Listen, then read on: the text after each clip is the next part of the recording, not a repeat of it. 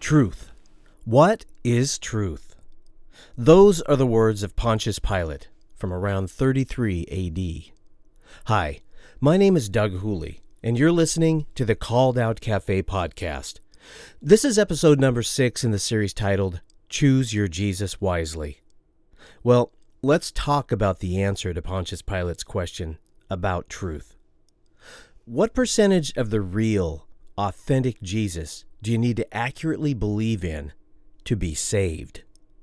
In other words, when does believing in an inaccurate idea of who Jesus is cross the line to believing in a false Jesus?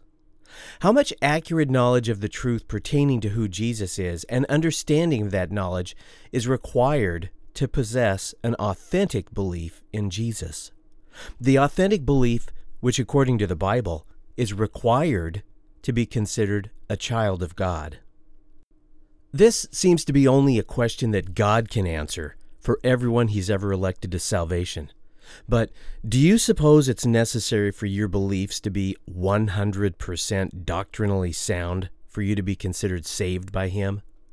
Man, I hope not. What are the beliefs that are so important as to define whether you're an authentic child of God or not?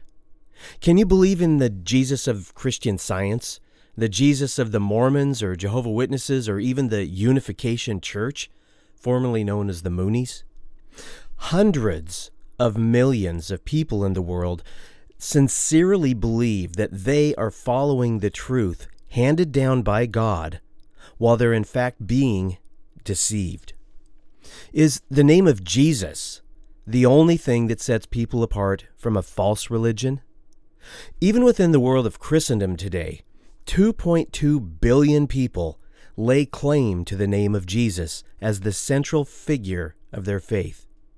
Yet, many evangelical and Pentecostal Christians, depending on where they draw the line of who the real Jesus is, judge many of those 2.2 billion people to be far enough off in their beliefs to be considered false Christians or members of even a cult.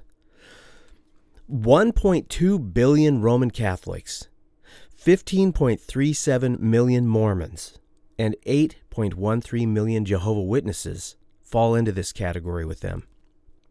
Other evangelical and Pentecostals might add 19.1 million Seventh-day Adventists to the group of those who worship a not quite Jesus. Conservative evangelicals and Pentecostal Christians believe that the Bible is God's inerrant, inspired word given to humankind and is the ultimate authority in determining all matters of doctrine and faith above all human authority. Where other Christian religions go wrong, according to these conservatives, is when they depend on sources other than the Bible to determine doctrinal truth, such as the Pope or the Book of Mormon or the Watchtower Society. When builders at a construction site notice something seems off when they're building, they go back and they check the blueprints. Only the blueprint contains the wishes of the architect. And when the chef goes home for the night and the cooks left at the restaurant taste their sauce and they start to gag, they know they better check what they've thrown in the pot against the recipe. Only the recipe contains the ingredients necessary to achieve the desired outcome of the chef. Likewise, it's by Scripture alone that we can know God's truth and His plan.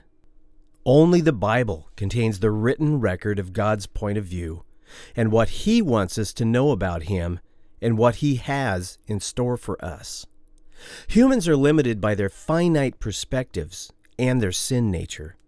Science is a systematic approach to knowledge that dictates we can only know for sure what can be proven through repeatable physical observation and experimentation. Using science, humans have just scratched the surface in understanding the physical universe that we live in. But even if science were to have explored every corner of the heavens, mapped and understood every segment of DNA, if every fossil were to have been dug up and explained, every lost ancient civilization found, and all the secrets of matter and how to manipulate them were known, science would still fall woefully short of understanding our universe. In the beginning, God created the heavens and the earth. Science helps serve our physical needs. It attempts to interpret and explain the earth part of creation, but knows nothing of the heavenly realm that God also created. In a reality where there's a non-physical spiritual universe that exists and interacts with the physical universe that humans are aware of through their five senses, science is a completely imperfect method for understanding all of created reality. The capital T, authentic truth, is therefore limited to the perspective of the one and only, omnipotent, all-knowing, all-seeing author of every realm of creation, both heaven and earth. And that's our Almighty God.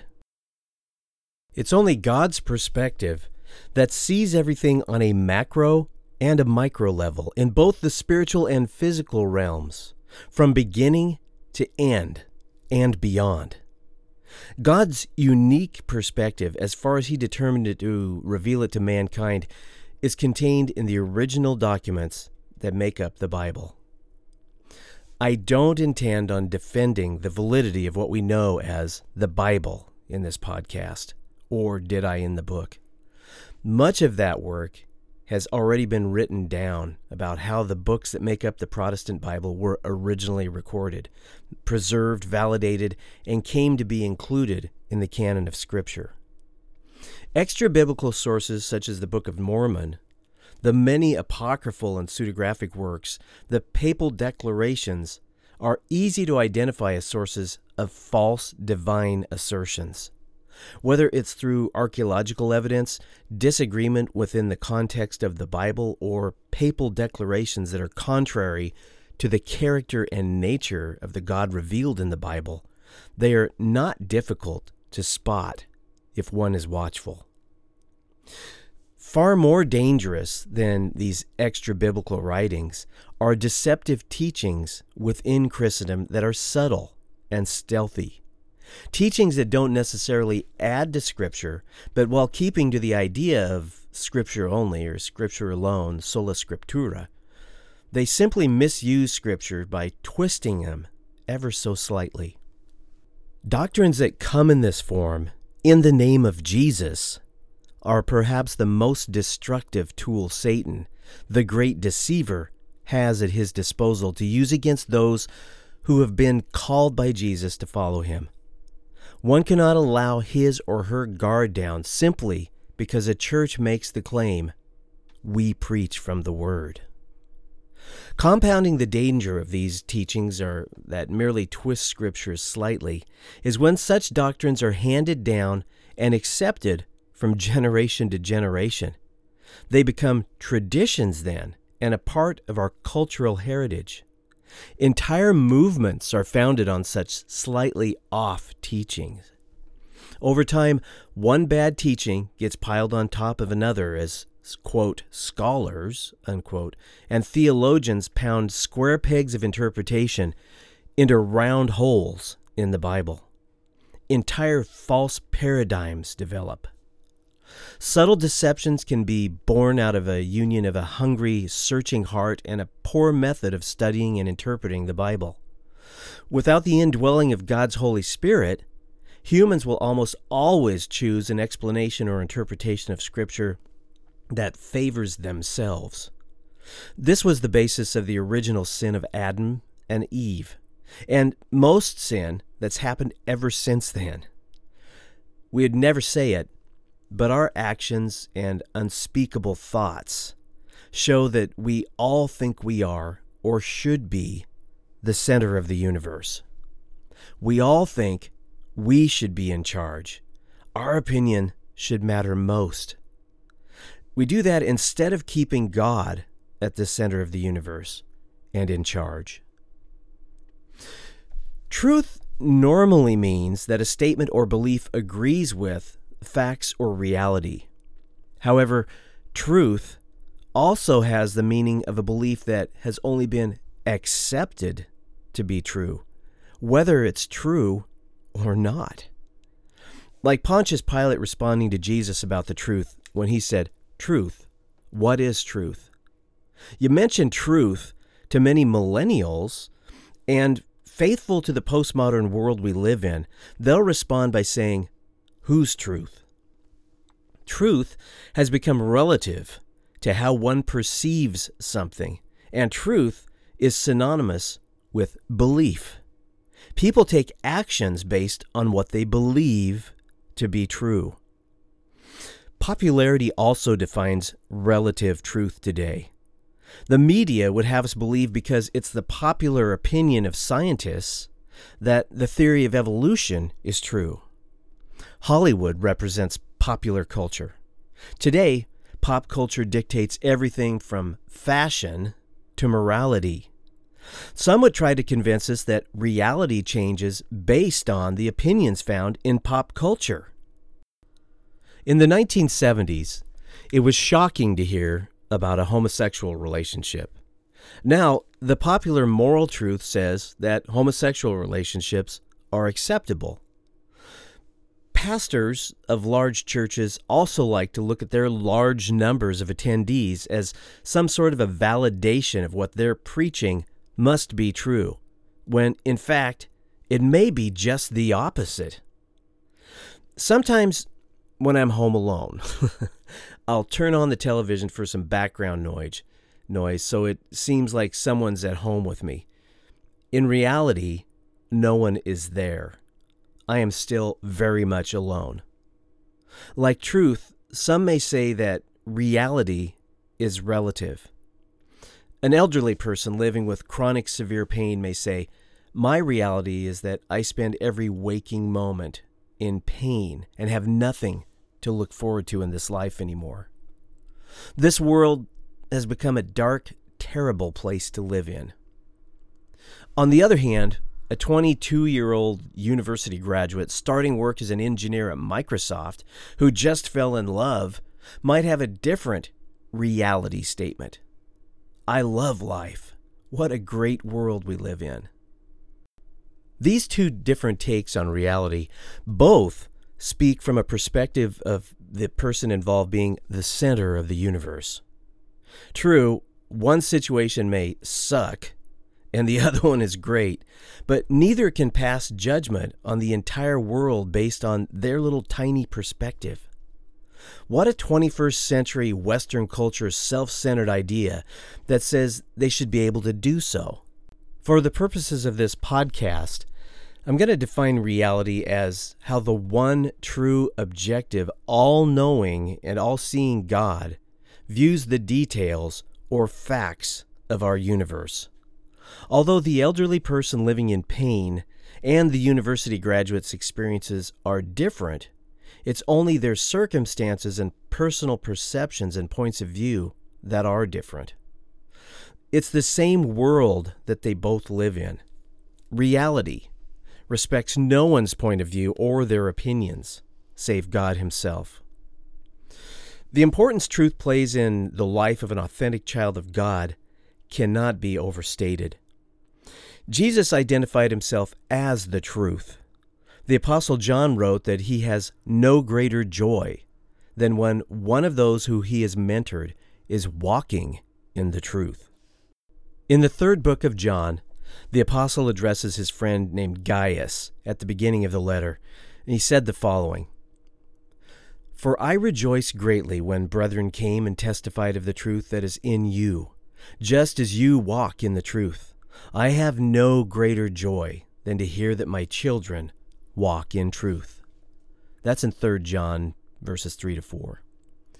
The obvious inference in that scripture is that not everyone walks in the truth. In fact, with all the attention called to the truth in the New Testament and all the warnings about false teaching, the Bible indicates that there is a significant problem with people not walking in or following the truth.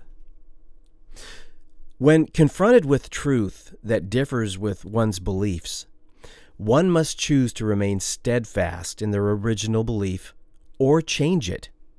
For many, there's too much at stake to challenge or change their deep and long-held beliefs.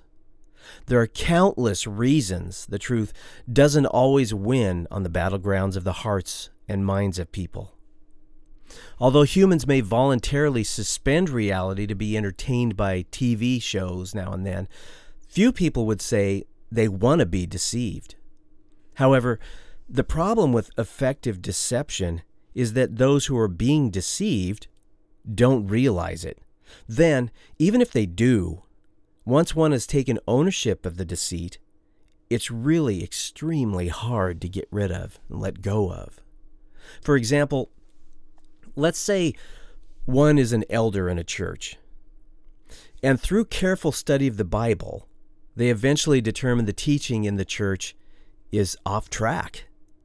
They've tried to talk to the pastor, but he's not willing to listen.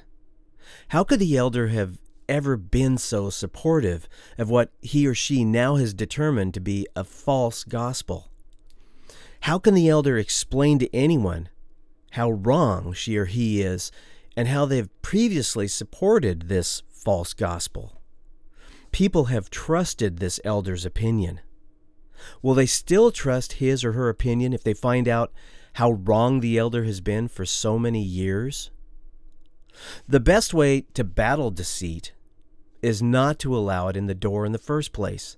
However, because we're humans, one must adopt the attitude of humility, realizing they're gonna be wrong. We gotta be willing to walk away from deception and follow the truth, no matter the cost. The best commentaries on scriptures are those which are always in draft form. When one accidentally falls in and finds themselves neck deep in the steaming stench of a cesspit, one needs to keep moving forward to get out of it. But whereas you can shower off the stink of a physical cesspit, spiritually, the ramifications of remaining in a cesspit of false doctrines are far worse. Again, Jesus said that He is the truth. You can read that in John 14:6. A commitment to the truth is a commitment to Jesus.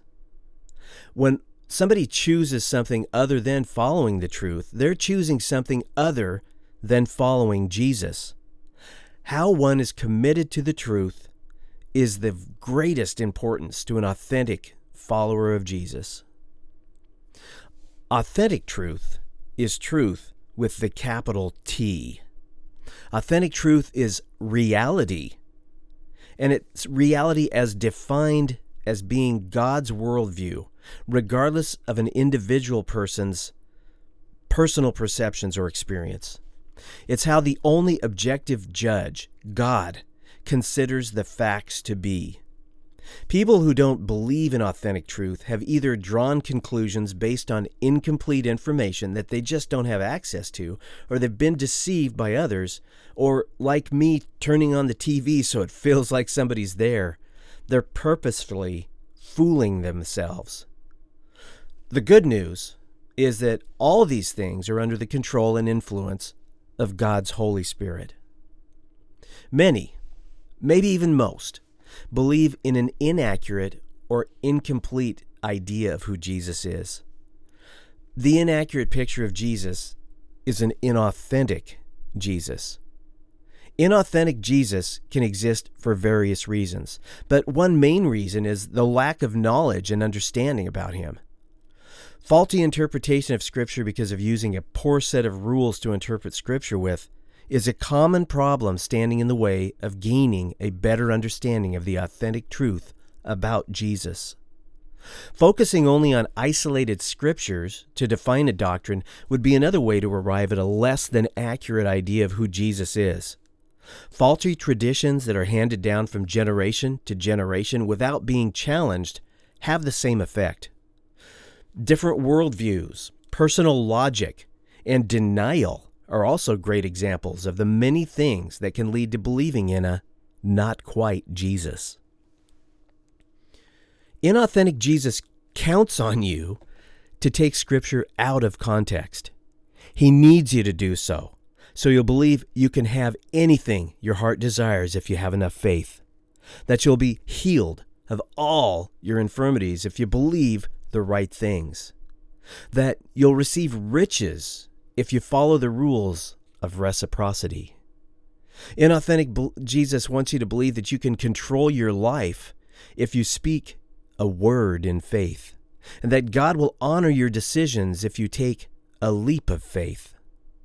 There are promises of being popular and rewarded in this world for following the ways of inauthentic Jesus. The authentic Jesus is the complete Jesus as defined by the entire Bible when understood according to sound rules of interpretation, the things we call hermeneutics. The authentic Jesus is the Jesus of the authentic truth. In fact, again, Jesus is authentic truth. This is from John 14:6. Jesus said to him, "I am the way, the truth, and the life. No one comes to the Father except through me." John 1:14 says, "And the Word became flesh and dwelt among us, and we beheld his glory, the glory as of the only begotten of the Father, full of grace and truth." And from John 1:17, "For the law was given through Moses, but grace and truth came through Jesus Christ." You can also, if you want to, look up John 8:16, 1 John 5:20, Revelation 3:7, and Revelation 19:11. Those passages also associate Jesus with being the truth. So long as one does not settle for anything less than the truth, when they challenge their current beliefs, a more accurate picture of who Jesus is will always be waiting at the end of this challenge. There's never anything to worry about when one seeks the truth. All one has to lose is a false belief. That's a big deal when we're wrestling with things like loyalty and commitment to traditions in a church. If those traditions and that loyalty are well-founded, it will hold up to the truth. I mentioned this before, but it's estimated that there are approximately 2.2 billion people in the world who call themselves Christians. Well, it's not for us humans to specifically judge individuals, whether they are or not, but based on Scripture, it's safe to say that not all who make this claim are authentic children of God. Matthew 7, verses 13 to 14 tells us this. "Enter through the narrow gate, for wide open is the gate, and broad is the way that leads to damnation, and there will be many that go in through it. Because the gate is tight, and the path is narrow that leads to life, and small is the number that will find it." Before they are anything else, the authentic child of God is a seeker of authentic truth, who is Jesus. In my opinion, the pursuit of discovering God's authentic truth should be the work and the delight of every authentic child of God. John chapter 4, verses 23 to 24 says, "But the hour is coming, and is now, when the true worshipers will worship the Father in spirit and truth. For the Father is seeking such to worship him. God is spirit, and those who worship him must worship in spirit and truth." The Gospel of John chapter 18, verse 37 says, "Pilate therefore said to him, 'Are you a king then?' Jesus answered, 'You say rightly that I am king. For this cause I was born, and for this cause I have come into the world, that I should bear witness to the truth. Everyone who is of the truth hears my voice." Remembering Jesus is the truth, it's the love of the truth and the acceptance of it that the Holy Spirit uses to draw people to Jesus and ultimately save them. The following that I'm going to read refers to the end of the age, just prior to Jesus' return, when deception will run rampant. We know from the scriptures that precede it and what follows it that this passage applies to the authentic children of God, regardless of when they are alive. This is from 2 Thessalonians chapter 2, verses 10 to 14. And with all unrighteousness, deception among those who perish, because they did not receive the love of the truth, that they might be saved. And for this reason, God will send them strong delusion, and that they should believe the lie, that they may all be condemned who did not believe the truth, but had pleasure in unrighteousness.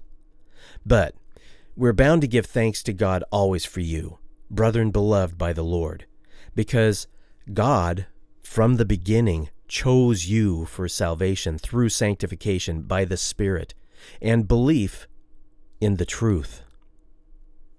Before an authentic child of God is a do-gooder in the community, and before they go out into all the world and preach the gospel, they will seek God in truth. They forever will remain an authentic truth seeker, never being satisfied with anything less. Seeking the authentic truth is not a concept that they need to be hit over the head with.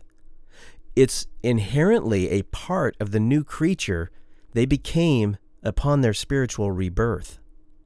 Their new spirit longs to know Jesus better and abide in him. The new spirit loves truth. One of the main marks of the authentic child of God is that they continue to seek and accept authentic truth and take appropriate actions when confronted by it. It's only the Holy Spirit that enables humans to be authentic children of God.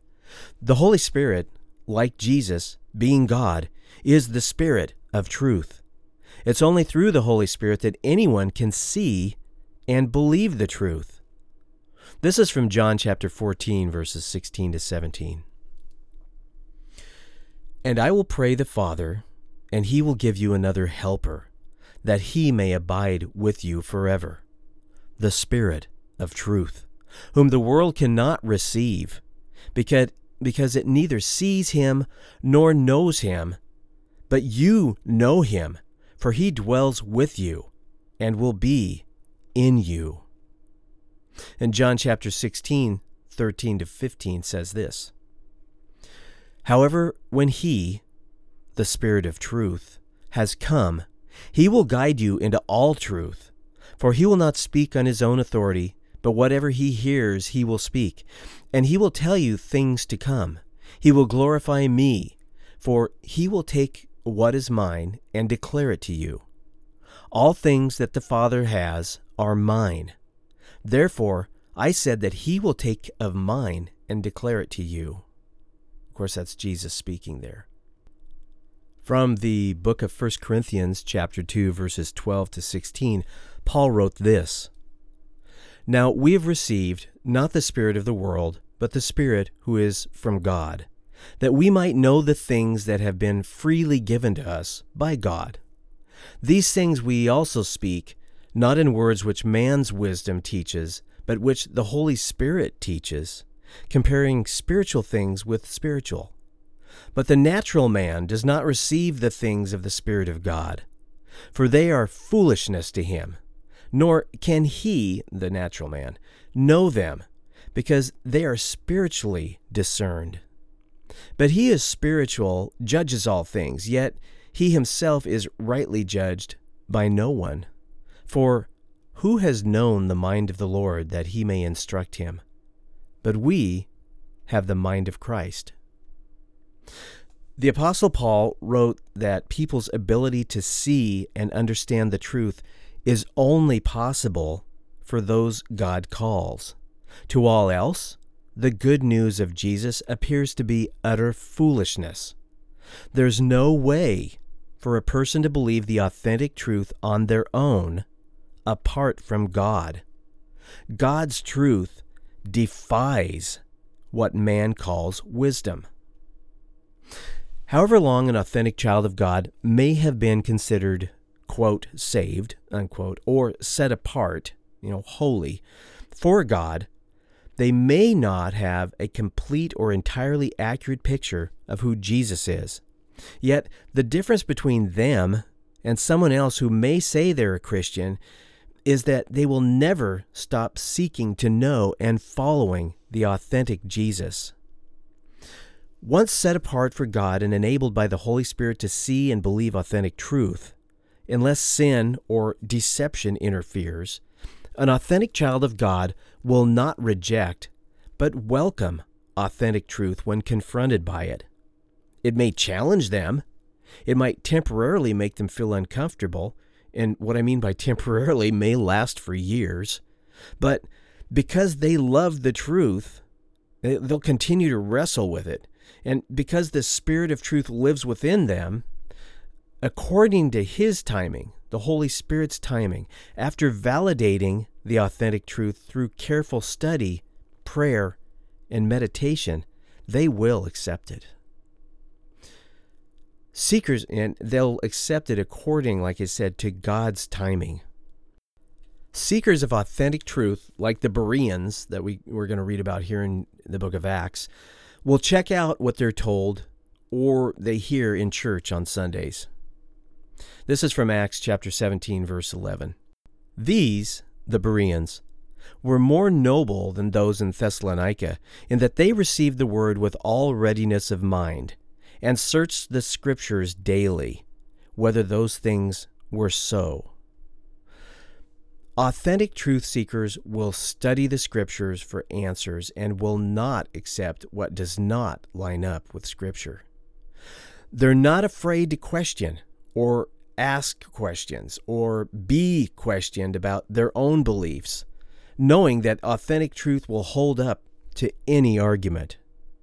They pay attention to that quiet voice in their head that says, something doesn't seem quite right about what the preacher just said. I don't read that in the passage he's teaching from. I don't know how often you've had those thoughts. I've had those thoughts many times if I've listened to many sermons. Well, an authentic truth seeker is not afraid to be challenged in their beliefs, because where they may be wrong in what they believe, they welcome putting away false beliefs in exchange for drawing closer to God's authentic truth. Yeah, it's a whole attitude thing. Where they're correct in their beliefs, they know they rest on a foundation which is rock solid, Jesus. The imitation child of God is one who, apart from the Holy Spirit, adopts behaviors they believe are associated with being a Christian. Imitation children of God may attend church for years and listen to sermon upon sermon, which are designed to inform them how they should behave if they truly are a Christian. They're told how to experience and please God more through prayer time, devotions, meeting with others, being held accountable, church attendance, giving their money, and doing good works. Until the Holy Spirit enlightens them, if that is the will of God, the imitation child of God will reject teaching that conflicts with what they want to think Jesus is like. The imitation child of God may not want to discuss the details of their beliefs because where they're not based on truth, they're indefensible. They have to engage in cognitive dissonance to maintain their beliefs, which causes them to experience anxiety, so they don't want to talk about it. They may be content with an inaccurate false picture of who Jesus is, because that Jesus serves their purposes better. Because they're deceived and have not been given the ability to see and believe in authentic truth, imitation children of God may really think that they hold authentic beliefs in the authentic Jesus. The spiritual status of an imitation child of God is the same as the complete unbeliever. 1 Corinthians chapter 3 verses 18 to 20 tells us, "Let no one deceive himself. If anyone among you seems to be wise in this age, let him become a fool, so that they may become wise. For the wisdom of this world is foolishness with God. For it's written, He catches the wise in their own craftiness. And again, the Lord knows the thoughts of the wise, that they are futile. For the imitation child of God, rejection of the authentic truth or failure to seek it and hold authentic beliefs concerning God has the same outcome as willingly believing in a false god. You might as well worship Baal of the Old Testament or Artemis of the New Testament in Ephesus. The ramifications of following a false god, a false Jesus, are eternal death and damnation. It's the same outcome for anyone who does not come to God by way of the authentic Jesus. The authentic child of God may hold some beliefs that don't line up with the authentic truth, and they still may be an authentic child of God, bound for eternal life. Going back to the question that I asked up at the beginning of this podcast about what percentage of the authentic Jesus must one believe in to be saved, I have no idea. I have had so many wrong ideas about Jesus in my life. It's been a real journey. Thank you, Jesus, for holding my hand through it. Likely, Jesus would equate it with something about the size of a mustard seed compared to the full mustard plant. Being declared righteous in the sight of God is only possible because one was chosen before time began for salvation. Throughout an authentic child of God's entire life, they'll experience clarification of the Scriptures, leading them closer to the authentic Jesus. Their authentic belief will grow. Their faith will become greater.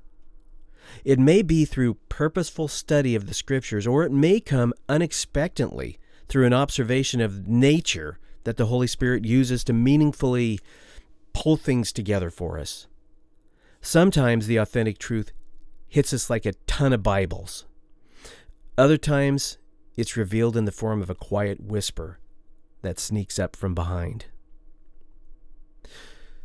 Well, in summary, billions of people think they're correct in their beliefs regarding God as they follow their own version of the truth. But there is only one authentic truth, God's truth. It's the authentic truth that informs us about the one and only real, authentic Jesus. The authentic child of God, as opposed to the imitation child of God or cultural Christian, bases their beliefs in the authentic Jesus on the authentic truth contained in Scripture. We'll talk about why people choose to believe in false ideas about God in the next podcast. Until then, may God bless you and Maranatha. Thanks for joining me today. Until my next podcast, you can follow me on Facebook by going to the Doug Hooley Ministries page. I'm on Twitter at Doug H. Ministries, and I'm on Instagram at Doug Hooley Ministries. Find out about what I'm working on and read some of my blogs at doughooley.com, or email me at doug@doughooley.com. That's Doug at doughooley.com. I'd love to hear from you. This has been the Called Out Cafe. So long, and God bless.